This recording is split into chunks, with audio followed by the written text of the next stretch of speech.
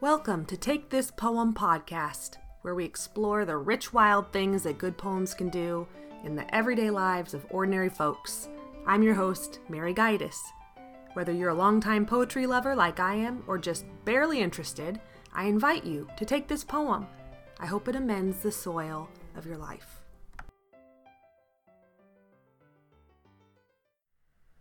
History is a Burning Chariot by Charles Wright. It is a good-looking evening, stomped and chained. The clouds sit like majesties in their blue chairs, as though doing their nails. The creek, tripartite and unreserved, sniddles along under its bald and blown-down bridges. It is a grace to be a watcher on such a scene. So balance me with these words. Have I said them before? I have. Have I said them the same way? I have.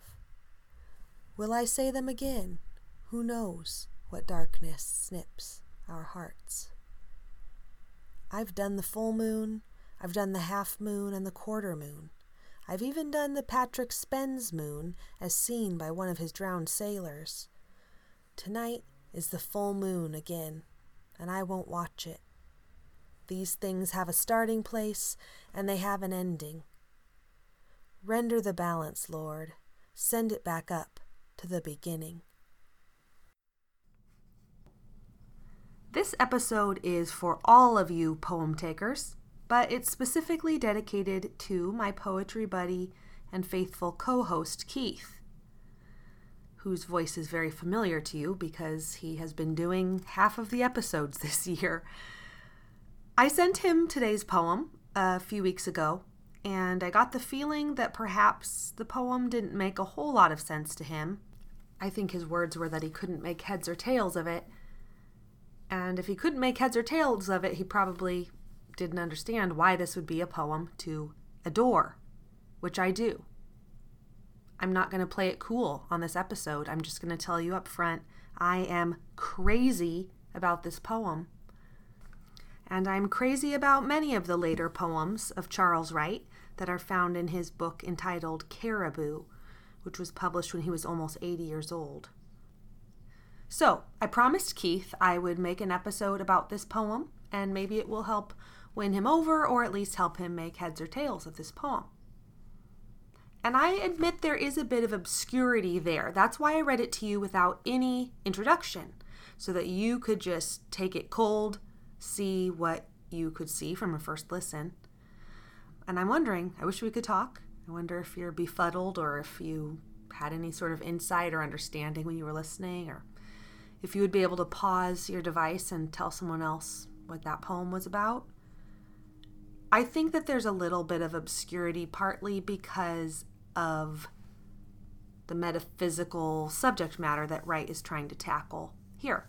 So I don't think it's that there's no meaning when it gets confusing. No, there is meaning. It just doesn't work its way out in a straightforward thesis sentence.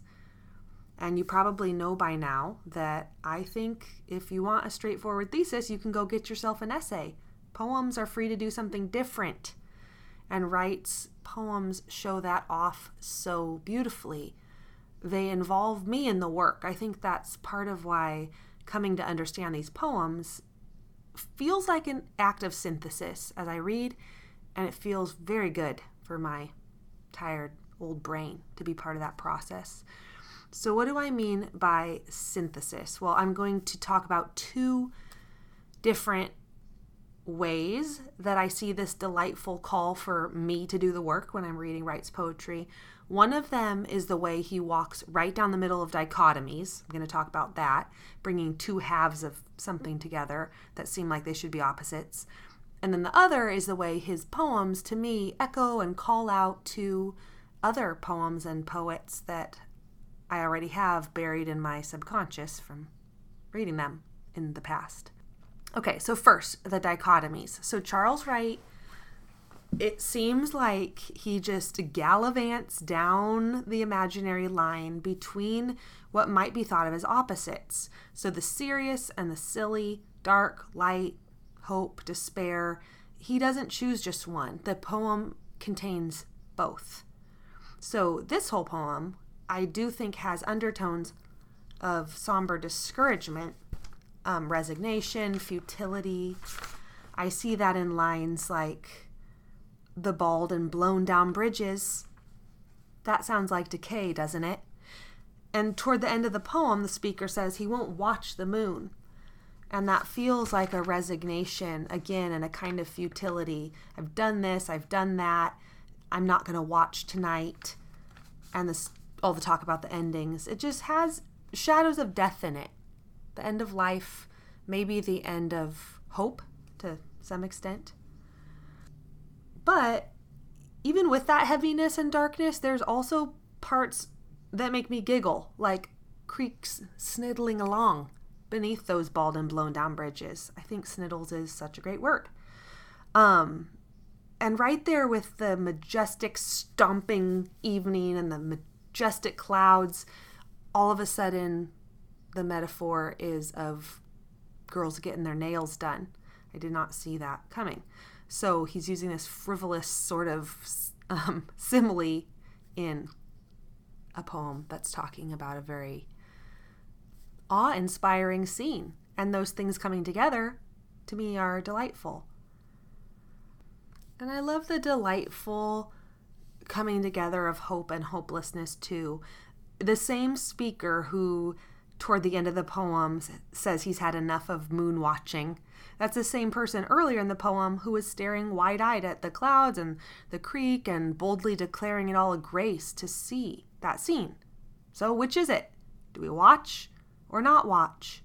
Do we go to nature and receive grace there? Or is the cycle of the earth just going around and around in an impersonal, wearying way? And I think this poem says both.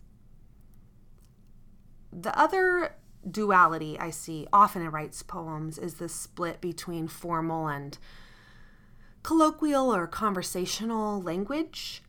Wright was born in Tennessee, and it seems like, to me, those people who have Appalachian roots can often just pull this off so well, like Morris Manning, who I have mentioned and brought poems of his here before. But there's almost always a little interjection of folksy conversational speech in Wright's poems. In this one, I see it in the string of questions and answers. Have I said these words before? I have. Have I said them the same way? I have. Will I say them again? Who knows what darkness snips our hearts? And at the end, he addresses the Lord directly in a conversational, "Render the balance, Lord." And the cadence of a couple of these lines reminds me so much of a Southern preacher, like something out of the mouth of a Flannery O'Connor character. I sense a playfulness in those parts that have a touch of religiousness to them, and it borders on making fun. Maybe it comes so close. But then these lines are nails that hold the poem down. They serve as moments of clarity and confidence. So, I mean, it just kind of reminds me of when smart, saucy kids make a comment and I'm just thinking, all right, that was a little sassy. I also see your point. Like, this is a fine line here. So Wright just, I think, often gallivants along that line too, between respectfulness and weightiness and a little bit of light sass. But before I leave the subject of dichotomies, I think all this balance between opposites that I've been talking about and the tension and the harmony that come from the poem simultaneously choosing neither side or both side of these, I think it can be boiled down to a tension between what I see as Eastern religious thought and Western religious thought, more specifically between Zen Buddhism and Christianity. And I do know that both of those influence Wright from interviews that I've read. And more specifically even than that, I sense a tension between detachment and attachment. So I think the dark and light, heavy, silly, formal, folksy are all flowing out of this question: is it better to transcend this material existence or to immerse in the dirty, incarnational world? I realize I could be reading my own Christian perspective onto Wright, but what I sense in this poem and others is an attempt to go the way of Zen detachment, to choose that. But it keeps getting interrupted by Christian roots and a bond to the physical world that isn't so easy to break, after all. I think he has a poem specifically about this called something like Chinoiserie. I don't even know how to pronounce that. I'll try to find it and share it with you. But one where he talks about it's not as easy to be Zen and detached as it looks. People make it look so easy, but then when you try it, it doesn't work so well. So I think the speaker of a given poem might be conflicted, and the poem seems to answer yes to both, to renunciation and detachment from the world, because those things are necessary to some extent for a human soul to develop and for a human soul to be ready to say goodbye at the end of a long life, like Charles writes. But also it seems to say yes to grace that's found in an ordinary evening and in being a part, not detached, but a part of the cycle of endings and beginnings on this planet. And in the end, it's the Lord who's called on to render the balance when things don't add up in our human estimation. So I could be wrong, but I think it just delights me to see an attempted drift toward detachment and that sort of thing being yanked back by a rope of attachment to the physical world. Because I think in my daily life, that struggle is definitely there. And it felt like a recognition to read this poem. And many of Wright's in this book, like I was reading something I already knew or reading a thought process I already had experienced. And I don't know, reminds me of being a teenager listening to pop music and thinking, oh, that song, those lyrics are exactly how I feel right now with my broken heart. It's kind of a more grown-up version of that, I guess. Wright gets me.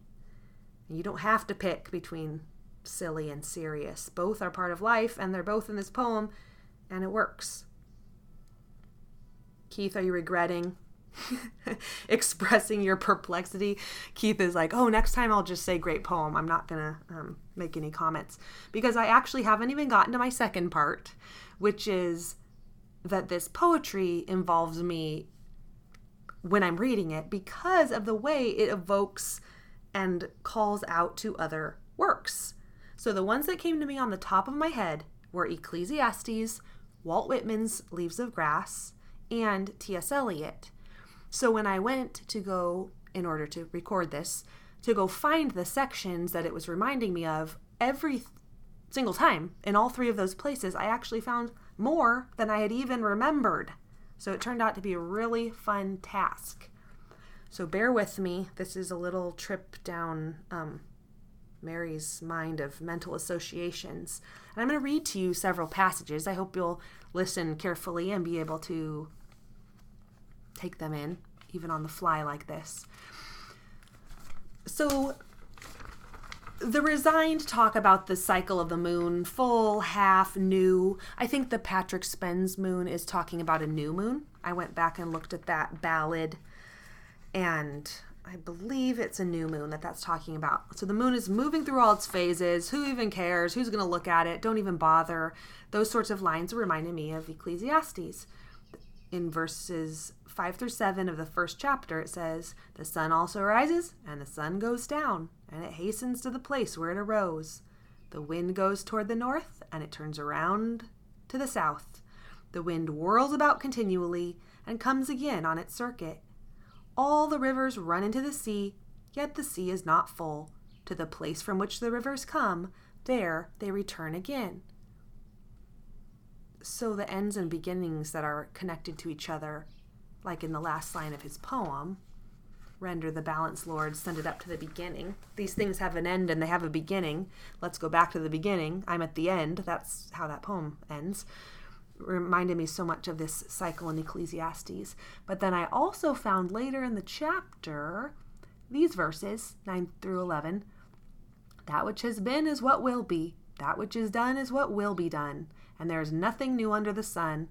Is there anything of which it may be said, see, this is new? It has already been in ancient times before us. There is no remembrance of former things, nor will there be any remembrance of things that are to come. Do you hear it? When I read the poem again at the end, I bet you will hear this beautiful, poetic expression of the feudal, cyclic nature of nature itself. So it also reminded me of Walt Whitman, specifically Leaves of Grass. And I remember Walt Whitman asking a lot of questions in that long, juicy, spicy poem. The ones I found were in chapter 2 of Leaves of Grass. Section 2. He asks these questions. Have you reckoned 1,000 acres much? Have you reckoned the earth much? Have you practiced so long to learn to read? Have you felt so proud to get at the meaning of poems? Isn't that cute? That was a section that I was looking for. But then in section 51, this is what I found. Whitman writes, do I contradict myself? Very well then, I contradict myself. I am large. I contain multitudes. And that sounds to me like what I was saying about Wright's poem. You guys, I found this after I planned all those thoughts out for you. So it was amazing to find that. It reminded me so much of the, do I repeat myself? Very well, I do. That was in Wright's poem. Okay, let's see. There was one more. Oh, T.S. Eliot. Someday I will do an episode on T.S. Eliot. I have tried and I have failed multiple times. I have files saved of me bumbling around trying to find something to say about Eliot's poetry.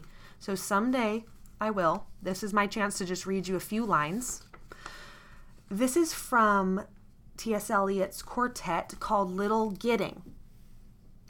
The part that I was looking for is in section 5, and it simply says this: what we call the beginning is often the end, and to make an end is to make a beginning. The end is where we start from. Okay, sounds like a puzzle, right? Some sort of sphinx giving you a puzzle. Do sphinxes give puzzles? I don't know. Mashing all my mythology together. And I think by now you'll see why Wright's poem would have called that to mind. But look what I found in section 3. This is something I don't even remember reading before. And it talks about detachment. This is harder, but here we go. 5 lines. There are 3 conditions which often look alike, yet differ completely. They flourish in the same hedgerow. Attachment to self and to things and to persons. Detachment from self and from things and from persons. And growing between them indifference, which resembles the others as death resembles life. I'm going to read that one more time. Sorry. There are 3 conditions which often look alike, yet differ completely, flourish in the same hedgerow. Attachment to self and to things and to persons. Detachment from self and from things and from persons. And growing between them indifference, which resembles the others as death resembles life. So I see this as Eliot saying, attachment and detachment are closer to each other than you might think. What is different is indifference. Indifference is like death. Attachment and detachment are more like life. So although these 3 things are together and growing in the same hedgerow, 3 plants growing side by side, 2 are equated to life and 1 is equated to death.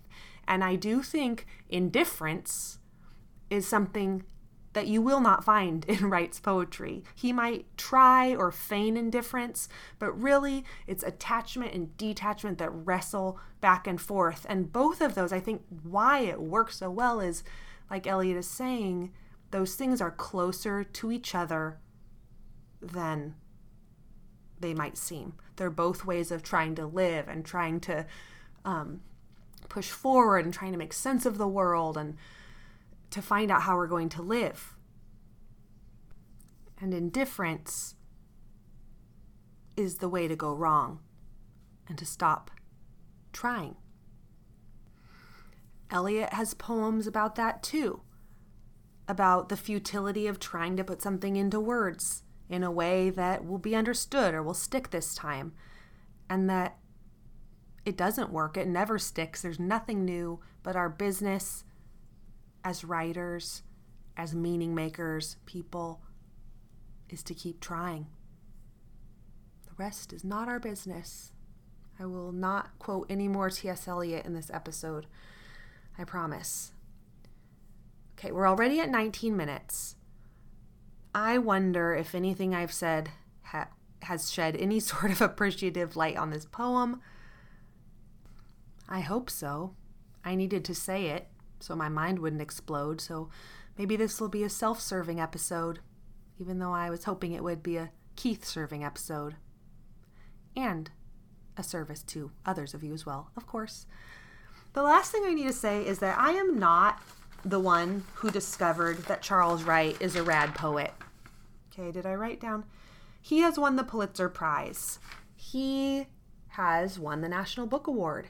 He has been the poet laureate of our great nation. I thought I wrote down some more things.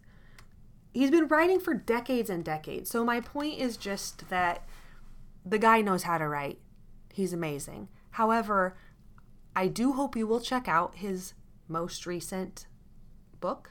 I think it's maybe 6 years old now, Caribou. Even look inside on Amazon. You don't have to buy it on Amazon, but you can look inside there and you can see the form that he drifted into or fell into or chose for this last work. I hope it's not his last work. I just mean the last one that was published. It's a unique, intuitive, elegant form. It seems to make so much sense with his subject matter. It fits it so beautifully. Along the left, many lines are justified, like kind of a normal poem. But then he has little bits of lines, ends of lines, maybe a whole line themselves, scooched way over to the right, sort of dangling off the ends of the lines that came before. It adds a lot of space. In the poem, somehow when you look, it adds more whiteness and more breath, and it seems like a refusal to fit completely into something expected. So it seems like a long, solid line of poetry coming out from the left is formal, and then these little bits mixed in are echo to me the folksiness, the lightness, the silliness, and it's not that they're jokey in any way. I don't mean to make it sound like that, but they add a levity. Take a look if you get a chance. It's a great book of poetry if you're feeling yourself going through any sort of midlife crisis. I say this is my prescription for you. Take this poem. Take this book of poems, Caribou, and call me in the morning. Let me know how it worked. I am going to read it again.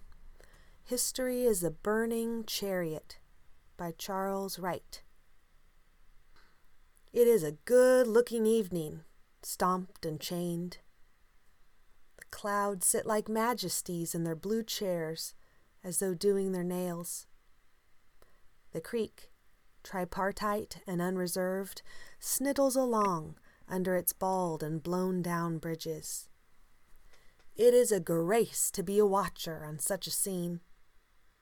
So balance me with these words. Have I said them before? I have.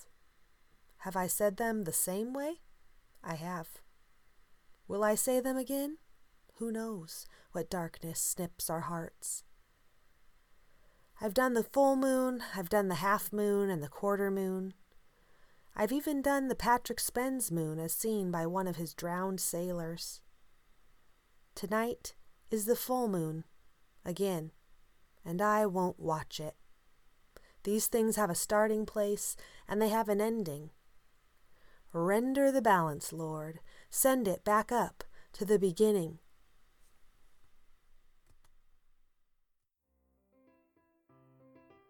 Part of my vision for this podcast was to have it be interactive. I pictured a virtual bonfire poetry reading where friends, family, local poets and you can come together to warm our hands on some poetry. If there's a poem that has done some action in your everyday life, surprised you, delighted you, or maybe just more quietly worked its way into your bones, you know I would love to hear about it. Email me at takethispoempodcast@gmail.com and let me know your story. Maybe you can join me in sharing it with others as well.